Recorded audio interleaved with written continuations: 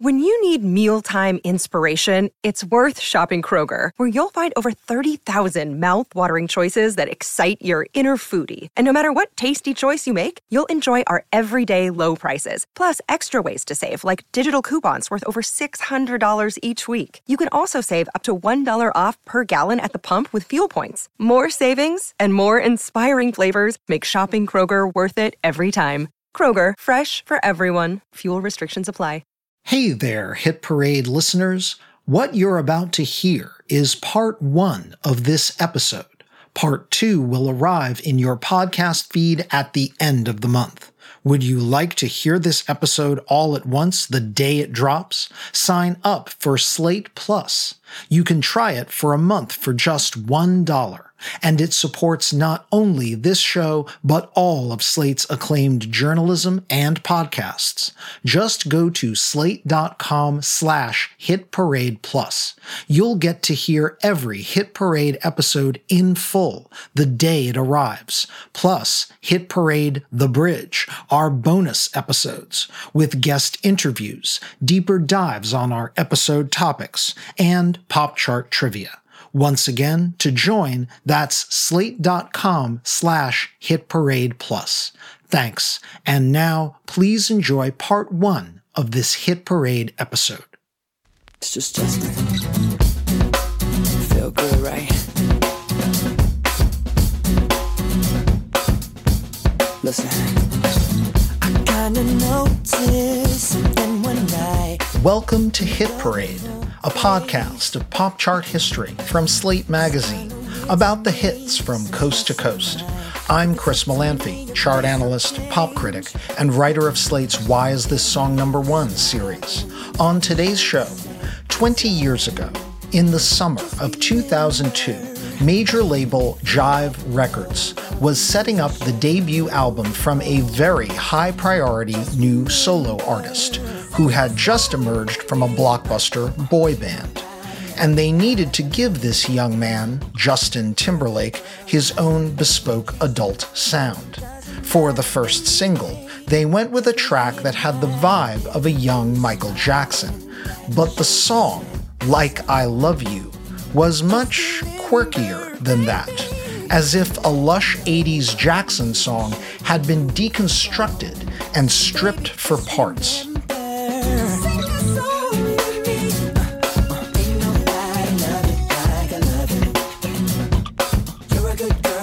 This skeletal song's masterminds were from Virginia Beach, Virginia, a pair who called themselves the Neptunes.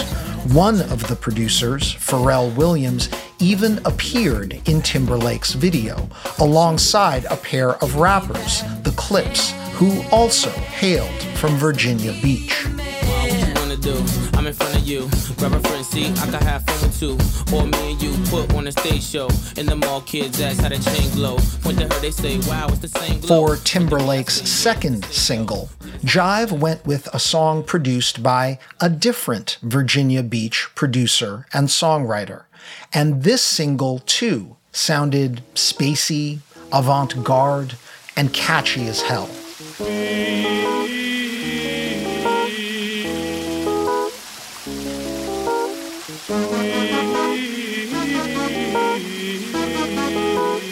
Cry Me a River was the handiwork of the man born Timothy Mosley, known professionally as Timbaland.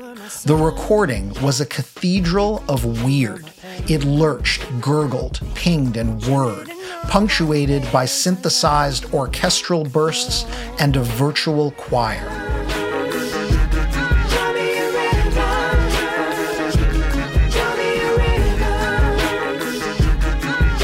Nothing in Justin Timberlake's boy band past sounded like either Like I Love You or Cry Me a River. Pharrell Williams and Timbaland had fully rebooted the young pop star's career. Just why did a major label entrust their new solo superstar to these two cutting-edge Virginia Beach producers?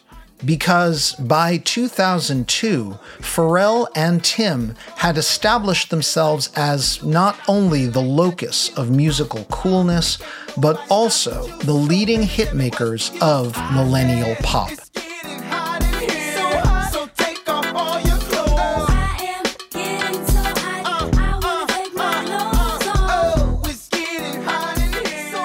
They had been on a tear for the better part of a decade, refashioning R&B,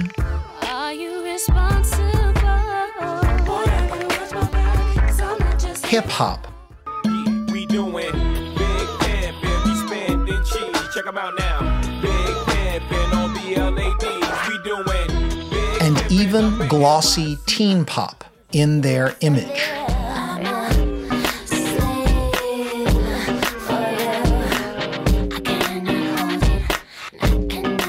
But there was arguably no greater ambassador for the Virginia Beach sound than a woman who also grew up in the greater Hampton Roads area, was both an artist and a producer herself, and was Timbaland's professional partner, muse, and inspiration, path-breaking rapper Missy Elliott. I'm driving to the beach. Top down, loud sound, see my piece. Give them pounds, now look who it be. It be me, and Timothy. Together, Missy and Timbaland redefined the sounds considered accessible, not just in hip-hop, but in top 40 pop, smuggling in some of the most delightfully weird sounds ever to make the top 10. Get your freak on, get your freak on, get your freak on, get your freak on, get your freak on, get your freak on. Eventually, Pharrell Williams and Tim Mosley followed Missy's lead to become frontline artists themselves, with big hits scored by both Pharrell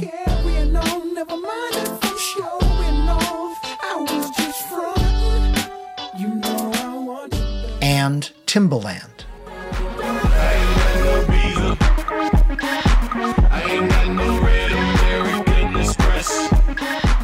And none of this activity seemed to slow their roll. Working in parallel, Pharrell, Timbaland, and Missy began spreading the percolating peculiarities of Virginia Beach to hits that topped the charts over and over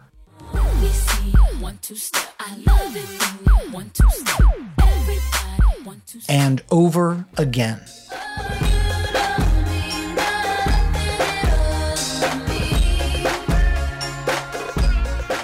Today on Hit Parade, we will trace the careers of Southern Virginian studio nerds Pharrell Williams, Timbaland, and Missy Elliott.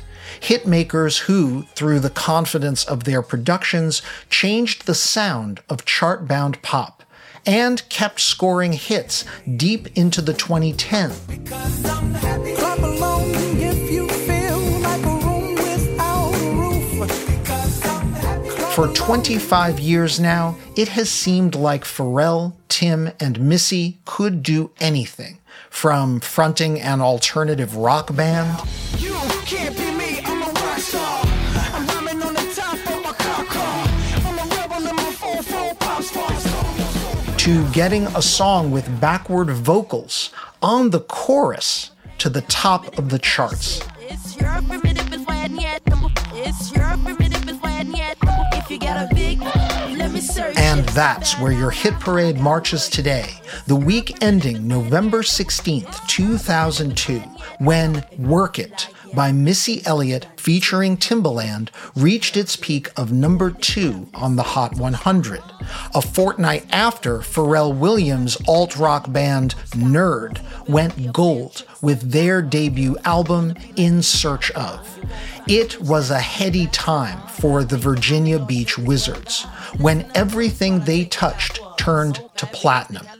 But How did Pharrell, Tim, and Missy keep the hits coming long past that imperial peak, keep the charts weird, and keep reinventing the sound of pop from Generation X to Gen Z? See what I can do. Is it worth it? Let me work it. I put my thing down, flip it and reverse it. It's your primitive, it's why yet. It's your primitive, it's why yet. If you got a big Apple Card is the perfect cashback rewards credit card. You earn up to 3% daily cash on every purchase every day. That's 3% on your favorite products at Apple, 2% on all other Apple Card with Apple Pay purchases, and 1% on anything you buy with your titanium Apple Card or virtual card number. Visit apple.co/card calculator to see how much you can earn. Apple Card issued by Goldman Sachs Bank USA, Salt Lake City branch, subject to credit approval. Terms apply. Lucky Land Casino, asking people, what's the weirdest place you've gotten lucky? Lucky? In line at the deli, I guess? Aha, in my dentist's office. More than once, actually. Do I have to say? Yes, you do. In the car before my kids' PTA meeting. Really? Yes. Excuse me, what's the weirdest place you've gotten lucky? I never win and tell. Well, there you have it. You can get lucky anywhere, playing at LuckyLandSlots.com. Play for free right now. Are you feeling lucky? No purchase necessary. Void where prohibited by law. 18 plus. Terms and conditions apply. See website for details.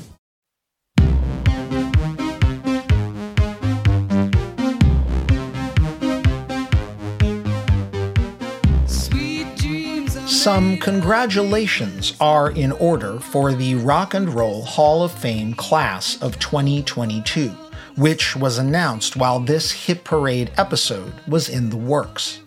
Among the performers inducted this year are Pat Benatar, Duran Duran, Eminem, Lionel Richie, Carly Simon, Dolly Parton, and this chart-topping 80s synth-pop duo, Eurythmics.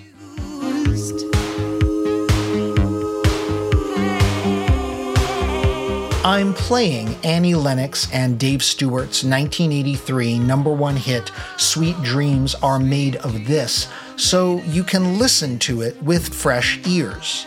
I know that's hard. Sweet Dreams is now considered classic pop, and frankly, adult contemporary wallpaper.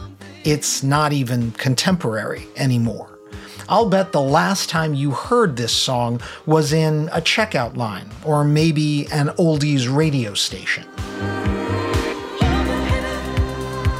But when Eurythmics' breakthrough hit first emerged in '83, I must tell you, it seemed weird.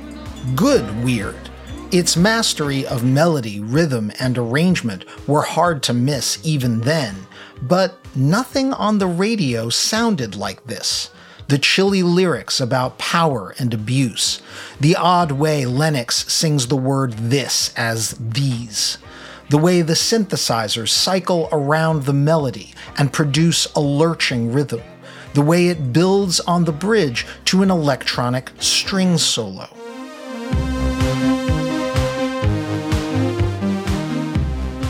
To say nothing of the music video, which featured Dave Stewart playing a computer keyboard as if it were a musical instrument, and Annie Lennox in drag in a men's suit with a red buzz haircut, singing deadpan to the camera in a corporate conference room while cows, yes, cows, marched around a conference table. The weirdness, the transgressiveness, this was what made Sweet Dreams great pop. It now sounds normal to us. It wasn't normal then.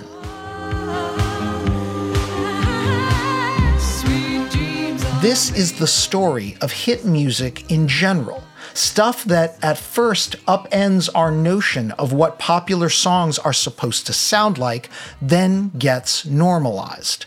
It's like when James Brown and his Famous Flames changed the emphasis of a 4-beat measure from the 4th beat to, as James put it, the 1, thus helping to invent and codify funk.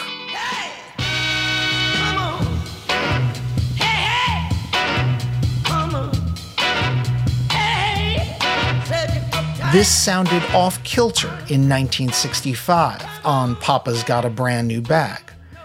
Then it just became what funk sounded like. Or what about this? Does this seem like an obvious hit?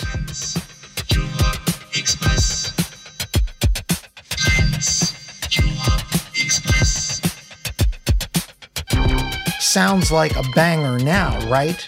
It didn't in 1978. Kraftwerk's Trans-Europe Express peaked at number 67. But within just a couple of years, so much of pop music sounded like Kraftwerk, including Eurythmics, or Gary Newman, or the Human League, or, for that matter, first-wave hip-hop, like Afrika Bambaata's Planet Rock.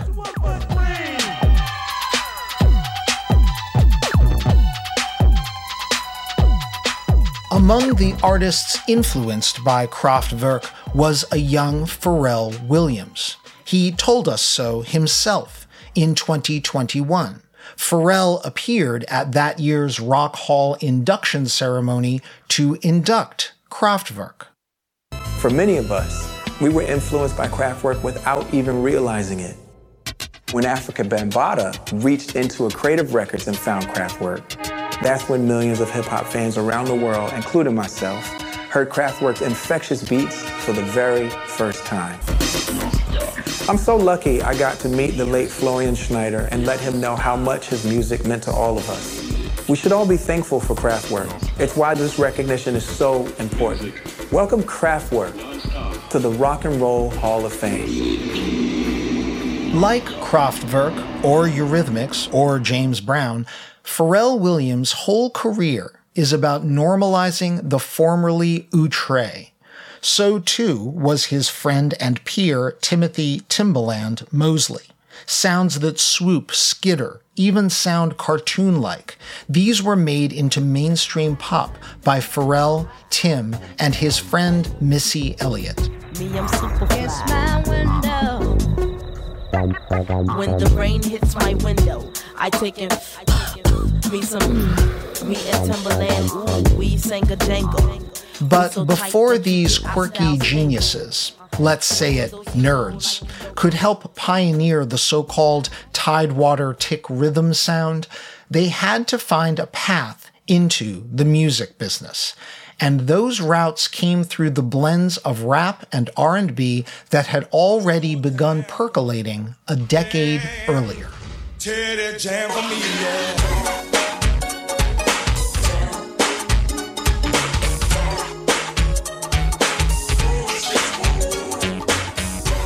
This is the R&B trio Guy, formed and led by New York songwriter-producer Teddy Riley.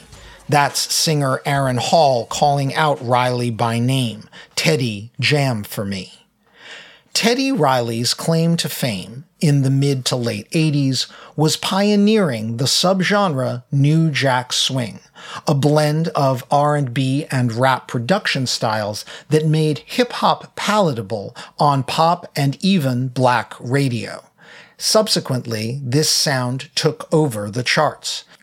If you were listening to hit music in the late 80s, you surely heard a Teddy Riley production, whether it was the seminal 1987 Keith Sweat hit, I Want Her,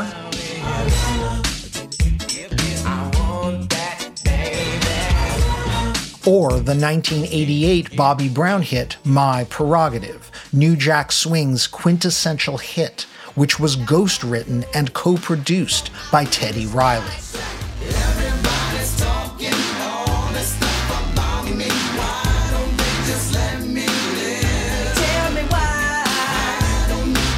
By 1989, when that Bobby Brown single went to #1, Riley all but owned New Jack Swing.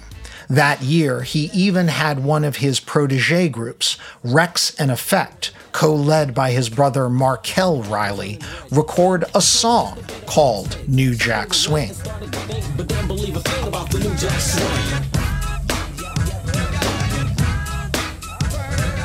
Let's put a pin in the name Rex and Effect. We'll come back to them. What makes Teddy Riley pivotal to this story is what he did in the early 90s. The native of Harlem, looking to get away from the rough and tumble of New York City, moved to Virginia Beach, Virginia, setting up a small studio in a residential neighborhood. This would prove to be a catalyst to the entire Virginia Beach scene, which wasn't really a scene before Riley arrived, even though the town was filled with talent, very young, very raw talent. Break me up a piece of that Kit Kat. Break me up a piece of that Kit Kat, boy.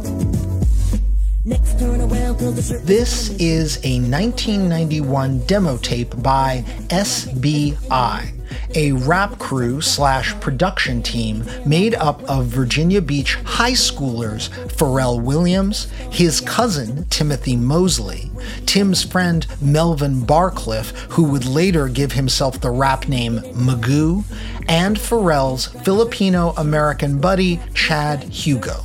Williams and Hugo would later form the production team The Neptunes, and Tim and Melvin would later record as Timbaland and Magoo. But all that was still in their future in 1991.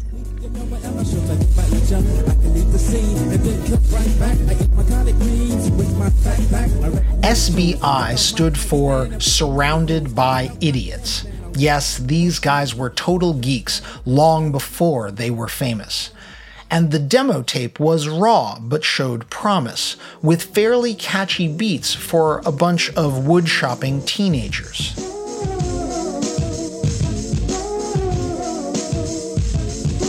This demo tape found its way to new Virginia Beach resident Teddy Riley, who also, reportedly, caught an early version of Pharrell and Chad's side project, The Neptunes, at a high school talent show. Riley began letting the teenagers hang around his studio. Quote, "When Teddy was living here, he was the only major superstar living here," Magoo would later tell Red Bull Music Academy. Teddy was huge. He inspired us because having someone locally where you could ride by their studio was great. We didn't have anything like that before, unquote. Within a year or two of setting up shop in Virginia Beach, Riley was already making hit records from that studio. Perhaps you know this one by, here they are again, Rex and Effect. All I wanna do is zoom, zoom, zoom, zoom, and a boom, boom. All I wanna do is zoom, zoom, zoom, zoom, and a boom. Rump Shaker, a rap single with the pop and B swagger of New Jack Swing, would turn out to be a blockbuster hit, peaking at number 2 on the Hot 100 in 1992, the same year as the similarly posterior-centric hit Baby Got Back. The Rump Shaker video, shot in Virginia Beach, was, perhaps predictably, filled with lascivious images of bikini-clad women.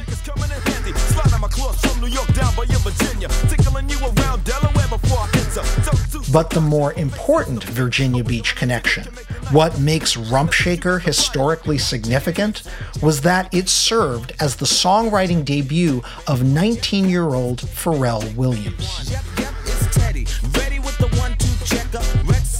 Teddy Riley takes a verse on Rump Shaker, and Riley deputized Pharrell to write that verse. It's got some of the catchiest bits in the song, including some lines Pharrell borrowed from an earlier hit by the band DeBarge. I like the stylish clothes you wear, it's just the little things you do, that makes me wanna get with you, Williams and his buddy Chad Hugo learned from Riley how to produce syncopated hooks and thumping beats. Quote, "We were all technicians in Virginia," Riley later told Red Bull Music Academy. "It wasn't because of Pharrell that I signed the Neptunes, and it wasn't because of Chad that I signed them. It was both of them. I knew from those two I was going to get a great production team," unquote. The following year, Pharrell made his recording debut on another Riley-affiliated production that we've played in previous episodes of Hit Parade, the remix of SWV's Right Here that mixes in the hook of Michael Jackson's Human Nature.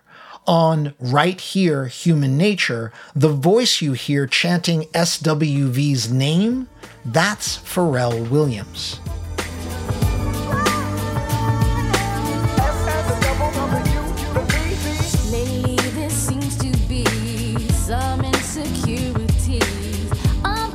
Pharrell's cousin Timothy, however, followed his own path out of high school. Tim and Pharrell amicably broke up SBI and agreed to pursue their own paths. The future Timbaland was even more of a studio rat than Pharrell. He set up a mixing board in his bedroom and worked on beats endlessly when he wasn't DJing parties as DJ Timmy Tim. In his memoir, The Emperor of Sound, Timbaland admits he probably would have started producing New Jack Swing tracks like the ones Teddy Riley was doing if he could have afforded an EMU sampler and an 808 drum machine. Tim's beatmaking might have remained a hobby if his pal Magoo hadn't introduced him to an ambitious vocalist from Portsmouth, Virginia, who was singing in a girl group called Faze, F-A-Y-Z-E. Her name was Missy Elliott. Watching you, watching me, what's it gonna be?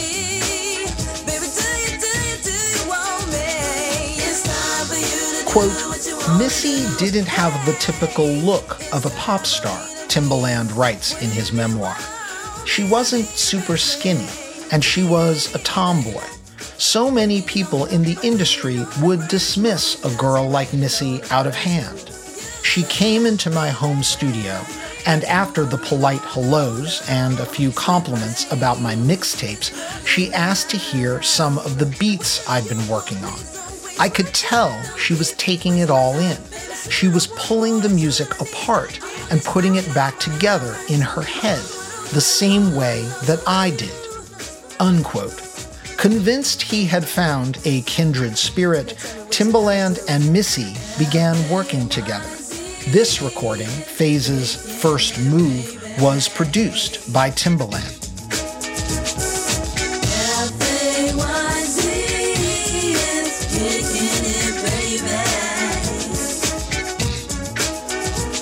What also impressed Tim was Missy's unshakable confidence. She was convinced they were destined to be stars, and she generously talked up Tim's beats whenever she promoted Faze's recordings. That finally bore fruit when another superstar act passed through town.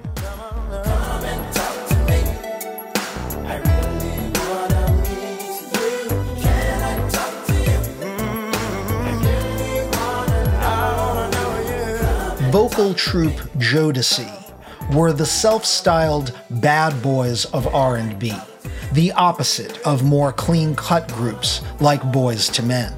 Signed to Sean Puff Daddy Combs' Uptown Records, Jodeci carried themselves like rappers, but scored hits with sweet soul ballads, like their cover of Stevie Wonder's Lately.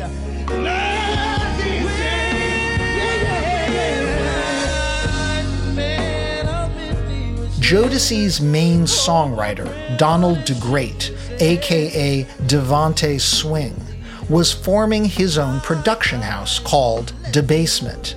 And after passing through Virginia Beach and hearing Faze sing following a Jodeci concert, Devontae Swing not only signed Missy Elliott's girl group, but, at Missy's insistence, also signed up their beatmaker, Tim Mosley. Devontae Swing transported the lot of them from Virginia Beach to an apartment near his studio in Teaneck, New Jersey. And he gave them all new names. Faze he renamed Sista, and he gave Tim the nickname Timbaland, after the hiking shoe that had taken off in the hood in the early 90s. Quote, nobody outside of Virginia Beach knew DJ Timmy Tim, Timbaland writes in his memoir. But everybody knew Timberlands, so the nickname stuck. I can rock a party like Liberace. I can catch a groupie, then learn a hobby. Take her out and get sticky right in the lobby. Then get my crew and run the swing. Timbaland made his debut as a guest rapper on Jodeci's late 1993 track In the Meanwhile. On that same Jodeci album, Diary of a Mad Band, Missy got a guest spot too on Won't Waste You. Black sugar, them can't get enough of the stuff is good, nigga. Dimmy, they got their fingers up my ass, but bigger black sugar.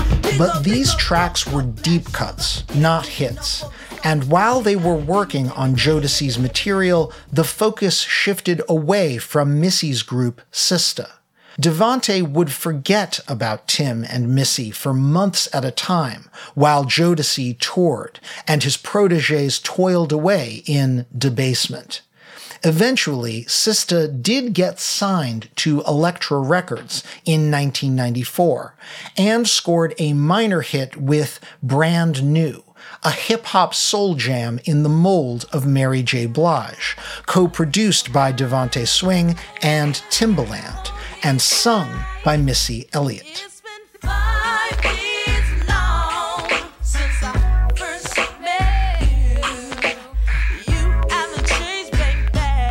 Brand New reached a modest number 84 on the R&B chart in the late summer of 1994. Given that poor performance, Elektra shelved the Sista album, and Tim and Missy continued to find themselves unheralded, underpaid, and often ignored by Devontae. Still, for the nearly 3 years of their apprenticeship in the Jodeci Stars Teen X circle, Tim and Missy amassed hours of studio time and began to develop signature sonic styles that would never make it on Jodeci records. In his memoir, Timbaland writes, quote, "I'll always give credit to Devontae for what I learned. The problem was that we were not consistently compensated," unquote.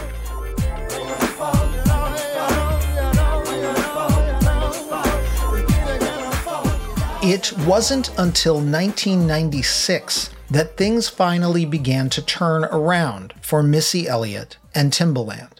First she, then he finally broke away from Devontae Swing.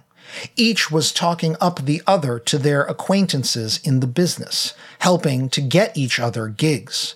As she shifted from singing to rapping, Elliott was developing a unique vocal style.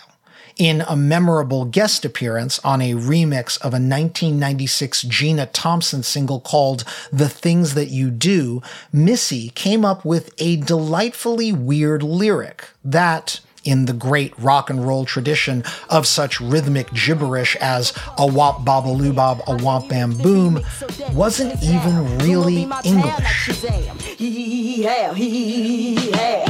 I'm running to use like shoes, oh you who's, and I choose from the fly things that you do. For Timbaland, the breakthrough came via an equally quirky production he devised for an R&B singer he met during his years with Devontae Swing, a man from Washington, D.C., born Elgin Baylor Lumpkin, who went by the name Ginuwine.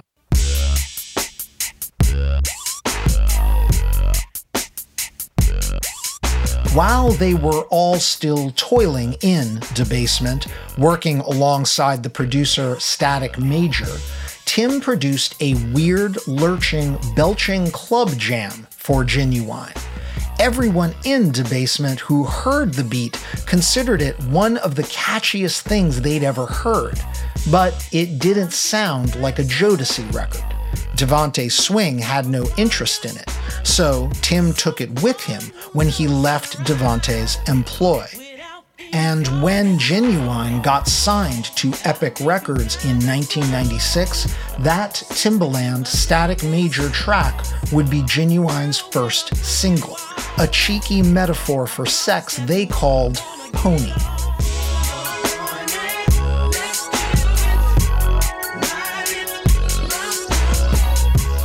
Though he first devised it in a studio in New Jersey, Pony is arguably ground zero for the quirky Virginia Beach sound. Before the Neptunes or Missy Elliott scored their own strings of hits, Timbaland's Pony production showed how a track could be off-kilter, highly syncopated, and unusually catchy. Pony soared up the charts, reaching number 6 on the Hot 100 and spending 2 weeks at number 1 on the R&B chart. As pivotal as Ginuwine's hit was for Timbaland, A New Acquaintance had an even greater impact on the arc of both his career and Missy's. If your girl only knew that you was trying to get By the time Aaliyah met Timbaland and Missy Elliott in 1996, she had already generated a platinum album at the age of 15. She'd also been briefly, secretly married, illegally and underage, to that first album's mastermind, R. Kelly. Having cut ties with Kelly and her first album's label, Aaliyah was looking for a completely new sound. Quote, "I really like what you two have been working on," she told Tim and Missy in a Detroit studio. "I really want that edgy, off-center style for my next album. I don't want to play it safe," unquote. Tim and Missy liked Aaliyah right away. She felt instantly like family to them. And so they felt confident enough to play her a demo of a song produced by Timbaland with lyrics by Missy, If Your Girl Only Knew.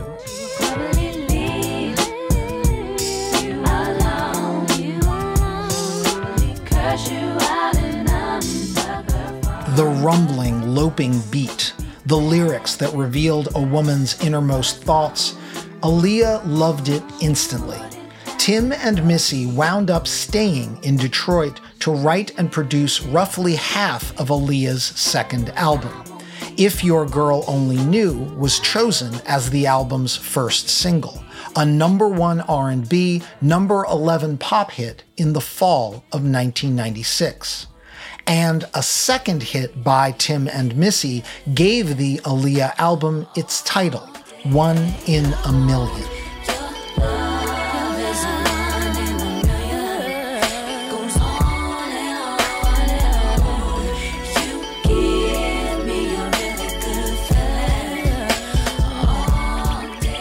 The One in a Million album went double platinum and established Timbaland and Missy Elliott as in-demand hitmakers.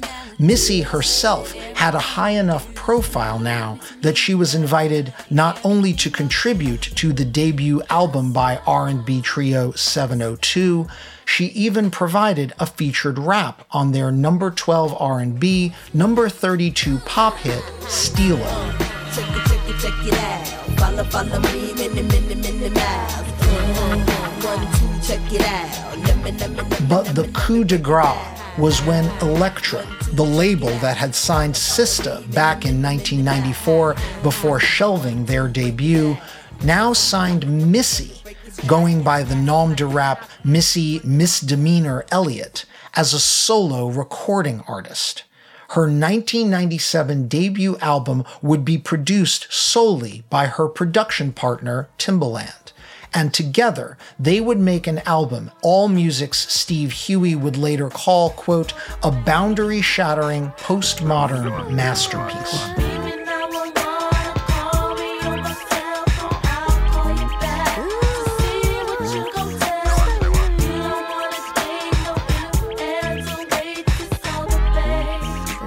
Missy Misdemeanor Elliott's debut album was packed with unpredictable arrangements and stuttering breakbeats.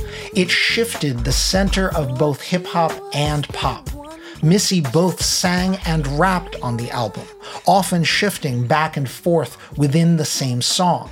The album's centerpiece was a deconstruction of Memphis soul singer Ann Peebles' 1973 hit, I Can't Stand the Rain.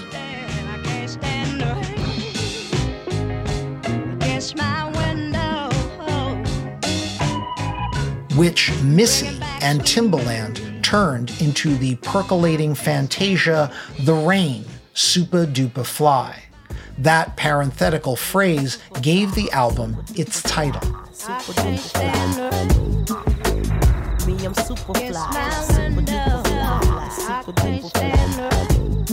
The Rain, Supa Dupa Fly, was only a modest hit. Issued only as a radio track, not a retail single, it couldn't chart on the Hot 100 and appeared only on the R&B chart as a B-side. But its influence was profound. What made the song iconic was its music video, in which Missy danced in an inflatable patent leather suit resembling a billowy trash bag, its size inflated visually even further by video auteur Hype Williams' fisheye lens. Rather than attempt to fit the mold of a svelte R&B diva, Missy made herself extra large, deliberately freaky, and visually arresting.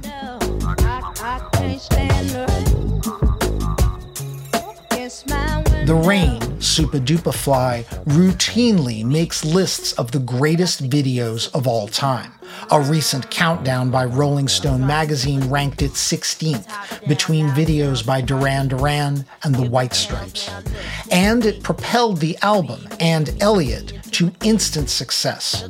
Released in July 1997, the Supa Dupa Fly album debuted at number 3 on the album chart and quickly went platinum.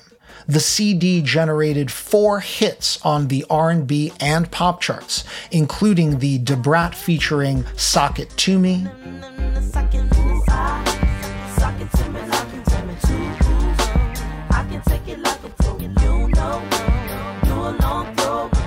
and Hit 'Em With Da He, which built on the nonsense lyrics Missy had coined on the Gina Thompson remix just 1 year earlier.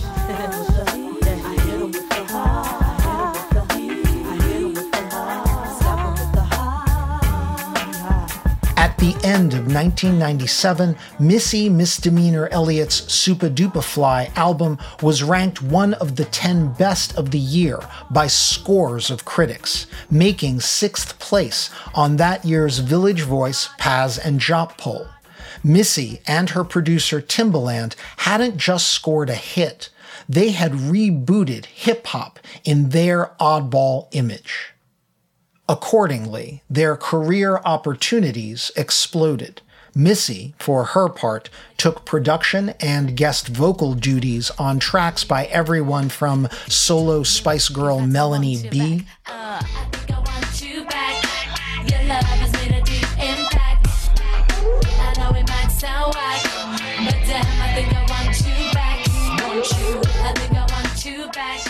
to R&B queen Whitney Houston. Why they all in our business? So ridiculous. They won't let me sleep. As for Timbaland, he was now free to release an album as a frontline artist himself. Tim partnered with his old Virginia Beach buddy, Magoo.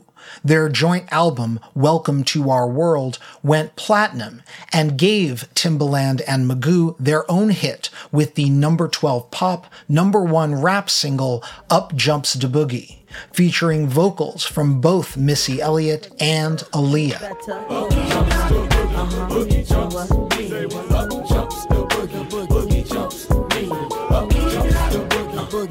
After a decade of beatmaking, Tim was still finding hot sounds in unlikely places. For his and Magoo's second single, he took, no kidding, the theme to the 80s NBC TV hit Knight Rider.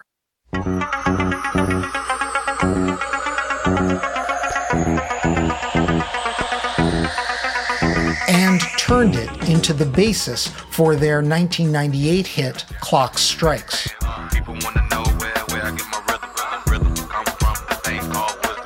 Rhythm is the thing that comes from the dome. When the clock strikes 12 in his own. That beat went so viral, rapper Busta Rhymes copped it for a remix of his song Turn It Up, Fire It Up, which also rode a Knight Rider sample into the top 10. What y'all wanna do? Don't you know we always coming through? Me and my crew, let me hear you say fired up. Say fired up. But Timbaland had an even cooler beat in his back pocket for 1998, and the beneficiary would be Aaliyah. Hi, this is Dahlia Lithwick, host of Slate's legal podcast, Amicus. If you're listening to this show, you might be interested in Amicus's live show that we're hosting in Washington, D.C. on Tuesday, May the 14th. My colleague, Mark Joseph Stern, and I will be talking to some amazing guests, including Sherrilyn Ifill and a sitting state Supreme Court justice, all about how originalism, a relatively recently invented way of interpreting the Constitution, has taken over the Supreme Court and radically reshaped the law. It's been doctrinal rocket fuel for the conservative legal movement and facilitated the rolling back of abortion rights, the expansion of gun rights, and the obliteration of the separation of church and state. And as another wildly consequential Supreme Court term careers to its end, the court's originalists are on a tear. But there's something you can do about it, and we hope you'll join us in D.C. on May 14th to explore the possible pathways out of the current situation. Go to slate.com/Amicus Live for tickets. Dirty South. Can y'all really feel me? Feel us. East Coast, feel me. Feel us. West Coast, feel me. Say what? Dirty South. Here we go. Crammed into a single night of recording to make a deadline for the soundtrack to the Eddie Murphy film Dr. Dolittle, Are You That Somebody went on to become Aaliyah's most acclaimed single and the ultimate showcase for Timbaland's beat-making genius. Built out of stuttering guitar licks, beatboxing, a halting rap from Tim himself, and even a sample of a baby cooing that Tim wove into the rhythm in homage to baby girl Aaliyah.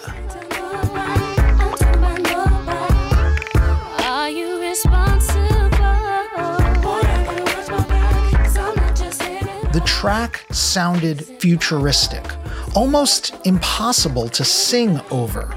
But Aaliyah's fluttery, start-stop vocals floated above the beat and tied together Are You That Somebody, reaching number 4 on Hot 100 airplay at the peak of the Great War Against the Single, and number 1 for 8 weeks on the R&B airplay chart.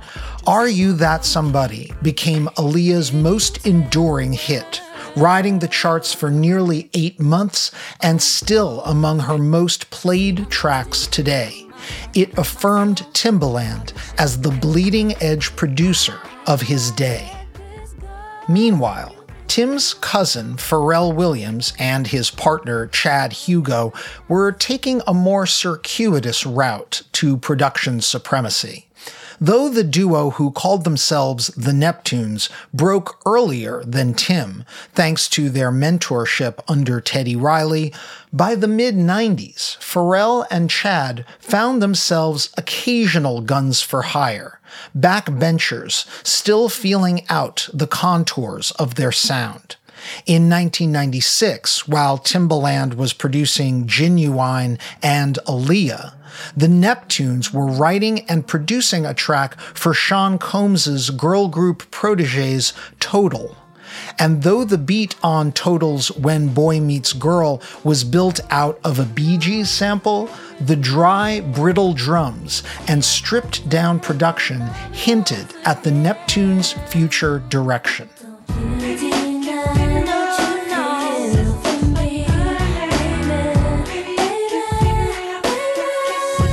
In 1997, the Neptune sound evolved a little further on another track in the Sean Puff Daddy Combs universe, rapper Mace's track Lookin' at Me. Its minor key piano and synth lines became another Neptune's sonic signature.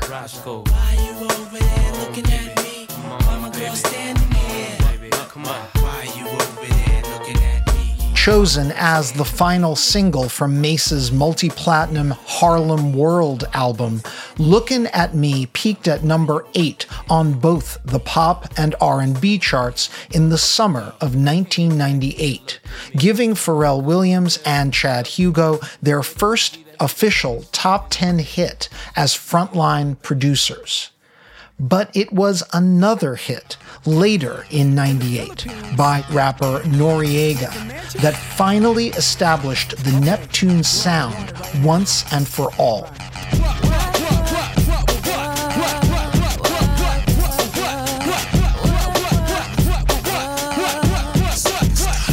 Super Thug was built out of a melody line from a Korg synthesizer programmed to emulate the medieval instrument, the clavichord.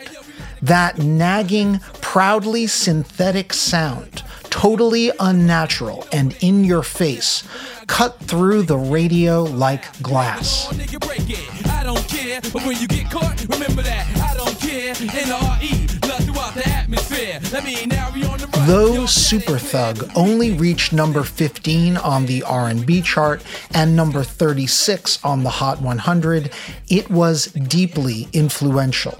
Suddenly, a range of artists wanted a piece of Pharrell Williams and Chad Hugo and their uncluttered, dry, brittle production sound, including Wu-Tang Clan rapper Ol' Dirty Bastard, for whom the duo produced the top 10 hit Got Your Money. Cause bitch, I'll cripple your style. Now that you heard my charming voice, you couldn't get another nigga. The coochie won't get moist. If you wanna look good and not be bummy, yo, you better give me that money. And New Orleans rapper Mystical, whose career was massively boosted by the Neptune's immortal production on his top 20 hit, Shake Ya Ass.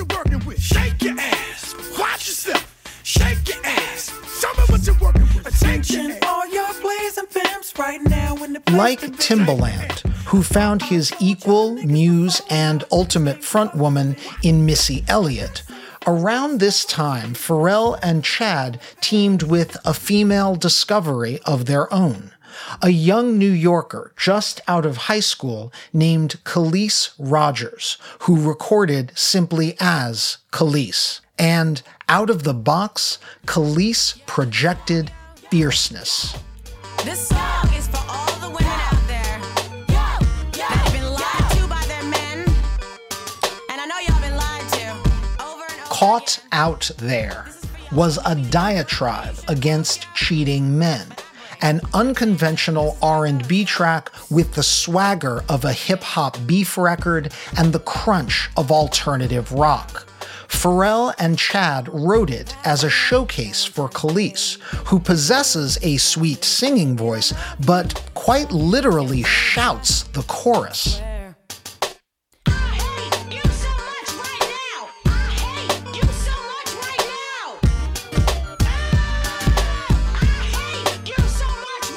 A top 10 R&B hit in 1999 and a top 10 pop hit in half a dozen countries worldwide, Caught Out There was, artistically, a major win for both Khalees and the Neptunes, announcing her as a new talent and affirming their status as top-tier producers. It was also deeply admired by their old friend, Tim.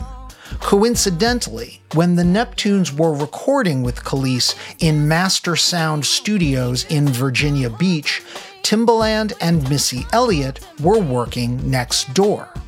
They all remained admirers of each other's work, and in this priceless interview segment, recorded 2 decades later, at which Pharrell and Timbaland shared a stage, Tim recalled hearing the track for the first time.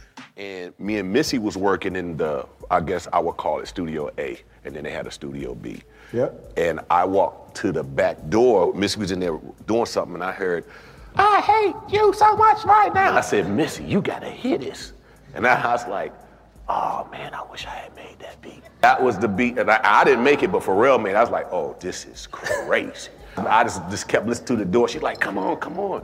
We gotta finish our record. I said, I'm done for the night. Pharrell and Chad, Tim and Missy, by the turn of the millennium, each team had found a path to music biz supremacy with their own unique takes on the syncopated, spacious Virginia Beach sound. In some cases, they even worked with the same artists, showcasing their respective styles. Take Jay-Z, for example. In 1999, Timbaland produced Jay's acclaimed single with Texas rap duo UGK, Big Pimpin', and it was a paragon of Tim's clever way with an unconventional sample. Its memorable flute sample was taken from Egyptian artist Hossam Ramzi's track Kosada Kosada. We doing big pimpin', we spending cheese. Check 'em out now. Big pimpin' on BLAD. We doing big pimpin' up in NYC. It's just that jigger man. Big Pimpin' reached number 18 on the Hot 100 and number 6 on the R&B chart in the summer of 2000.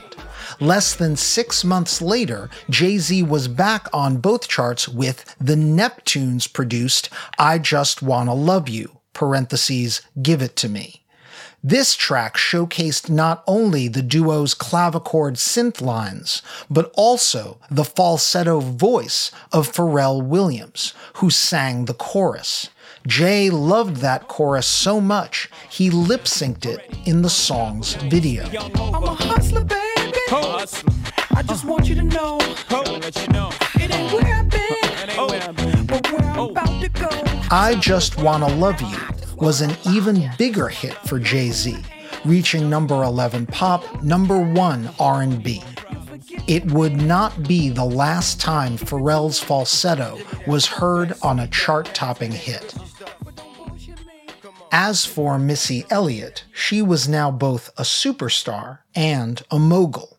She launched her own label, The Goldmind, distributed by Elektra Records, and it produced a hit quickly with Make It Hot, a number 5 pop, number 2 R&B hit by singer Nicole Ray. She went by the mononym Nicole and, like Missy, hailed from Portsmouth, Virginia.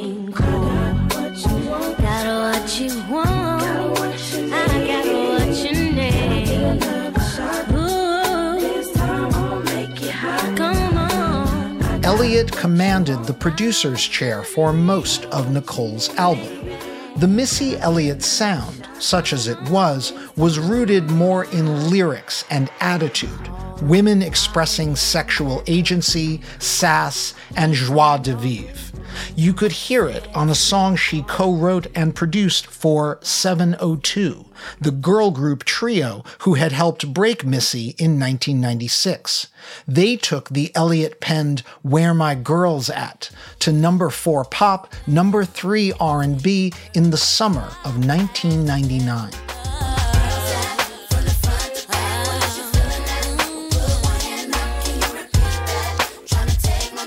And Missy doubled down on not only the sass, but the sexual freakiness on her own single, Hot Boys, a top 5 pop, number 1 R&B smash later that same year. Say what? Baby, you got what I want. Because y'all be driving Lexus Jeeps and the Benz Jeeps and the Lincoln Jeeps. Hot Boys was the biggest single from Da Real World, Missy's own second album, which came packed with hits, guests, and attitude. For example, the lead single She's a Bitch, which used the titular expletive as both a term of scorn and admiration. Often, the bitch was Missy herself. She's a bitch. When you say my name, talk more jump, but won't look my way. She's a bitch. See, I got more cheese, so back on up while I roll up my sleeves. Elliott's bond with Timbaland was as strong as ever. He produced all of Da Real World's hits, and within a year, they were back at work on a third Missy Elliott album, which would come out in 2001 under the title Miss E, So Addictive.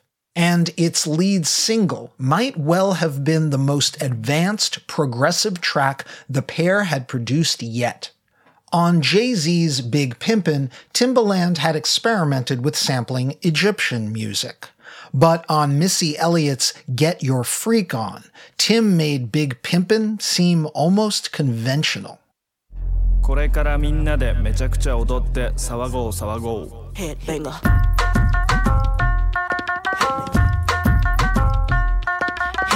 Has a hit single ever had a more descriptive title? Get Your Freak On delivered exactly what it promised. A freaky, instantly infectious amalgam of globe-trotting sounds, Japanese phrases, tip-tapping Bhangra beats, a sample of a German record that itself sampled Punjabi singer Master Dilbahar, even an instant where Missy audibly spits. Quiet! Hush your mouth. Silence when I spit it out. In your face. Open your mouth. Give you a taste. Holla. Ain't no stopping me. It should have been too weird for the radio. But by 2001, Missy, Timbaland, and by extension the Neptunes had retrained pop fans' ears to embrace the weird. Get Your Freak On reached number 7 on the Hot 100 in June of 2001, Elliott's second ever top 10 hit after Hot Boys. And it won universal critical acclaim, even more than The Rain Supa Dupa Fly had. Get Your Freak On ranked first among all singles in the 2001 Pazenjop Critics Poll. In 2021, in an update to its 500 Greatest Songs of All Time poll, Rolling Stone ranked Get Your Freak On 8th overall, right above singles by the Beach Boys and Fleetwood Mac. Quote, even after 20 years, the magazine said, it still sounds like the future. Now a consistent hitmaker, Missy Elliott came right back to the top 40 just a month later. And speaking of freakiness, 1 Minute Man was a shameless ode to female sexual gratification. It reached number 15.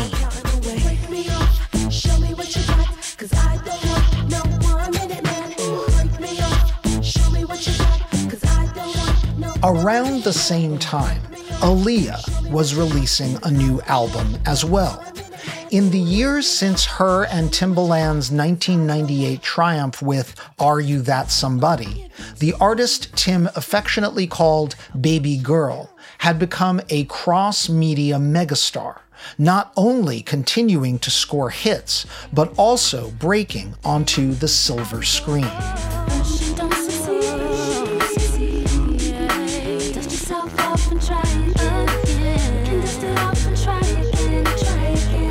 In 2000, Aaliyah made her movie debut alongside martial artist Jet Li in the action romance Romeo Must Die. From the soundtrack to that film, Aaliyah scored her first ever Hot 100 #1 with Try Again, on which producer Timbaland rapped about giving her a dope beat to step to.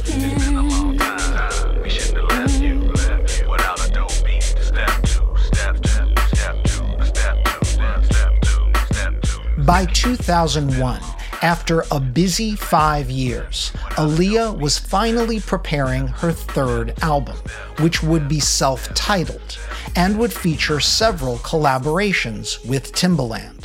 The album's lead single, We Need a Resolution, continued the globe-trotting theme of Tim's recent work with Jay-Z and Missy Elliott, sampling a duduk from a film score to give the track a Middle Eastern vibe.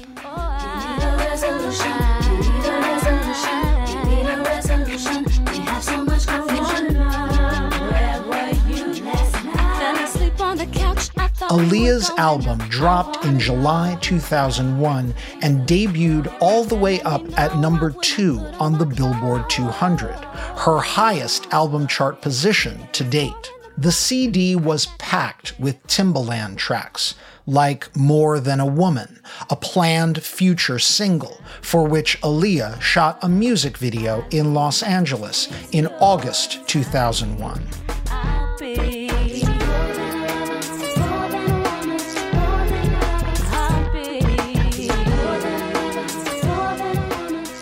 After shooting that video in LA, Aaliyah boarded a plane to the Bahamas to shoot another clip for a different track called Rock the Boat. And it was on that trip, coming back from the shoot, that tragedy struck. On August 25th, 2001, Aaliyah and her entourage packed onto a Cessna twin-engine plane that became overloaded and crashed shortly after takeoff. The pilot and all 8 passengers were killed. Aaliyah was just 22 years old.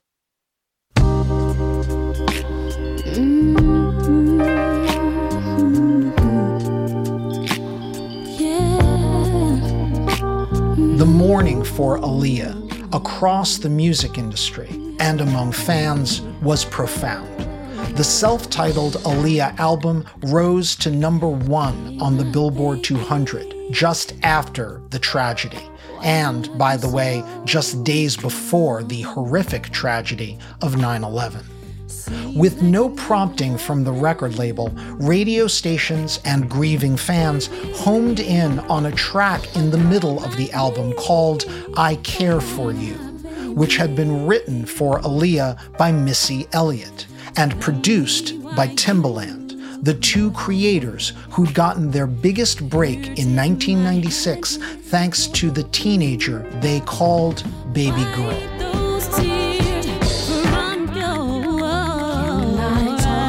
Tim and Missy were profoundly affected by the loss of Aaliyah, and it cast a pall over their work for years.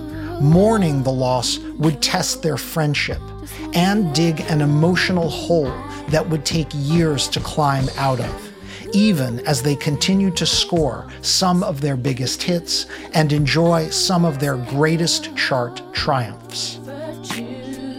Got to let you know, baby.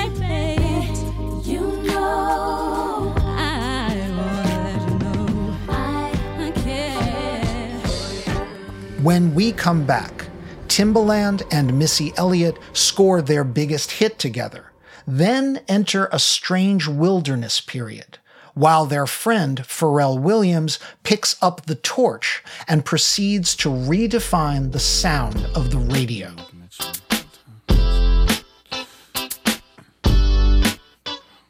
Sexy.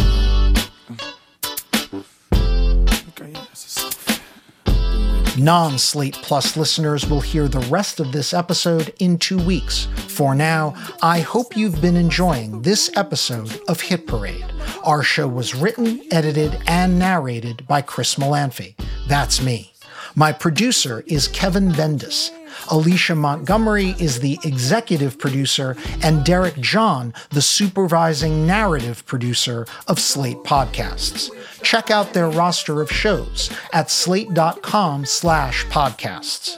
You can subscribe to Hit Parade wherever you get your podcasts, in addition to finding it in the Slate Culture feed. If you're subscribing on Apple Podcasts, please rate and review us while you're there. It helps other listeners find the show. Thanks for listening, and I look forward to leading the Hit Parade back your way. We'll see you for part 2 in a couple of weeks. Until then, keep on marching on the one. I'm Chris Molanphy. Trying to be the best girlfriend you could be. Still you sneak and look at me, and girl, I love it. Then you give your other girl a shove. Tell her you gon' call her, ask how it was, and she's gon' love it.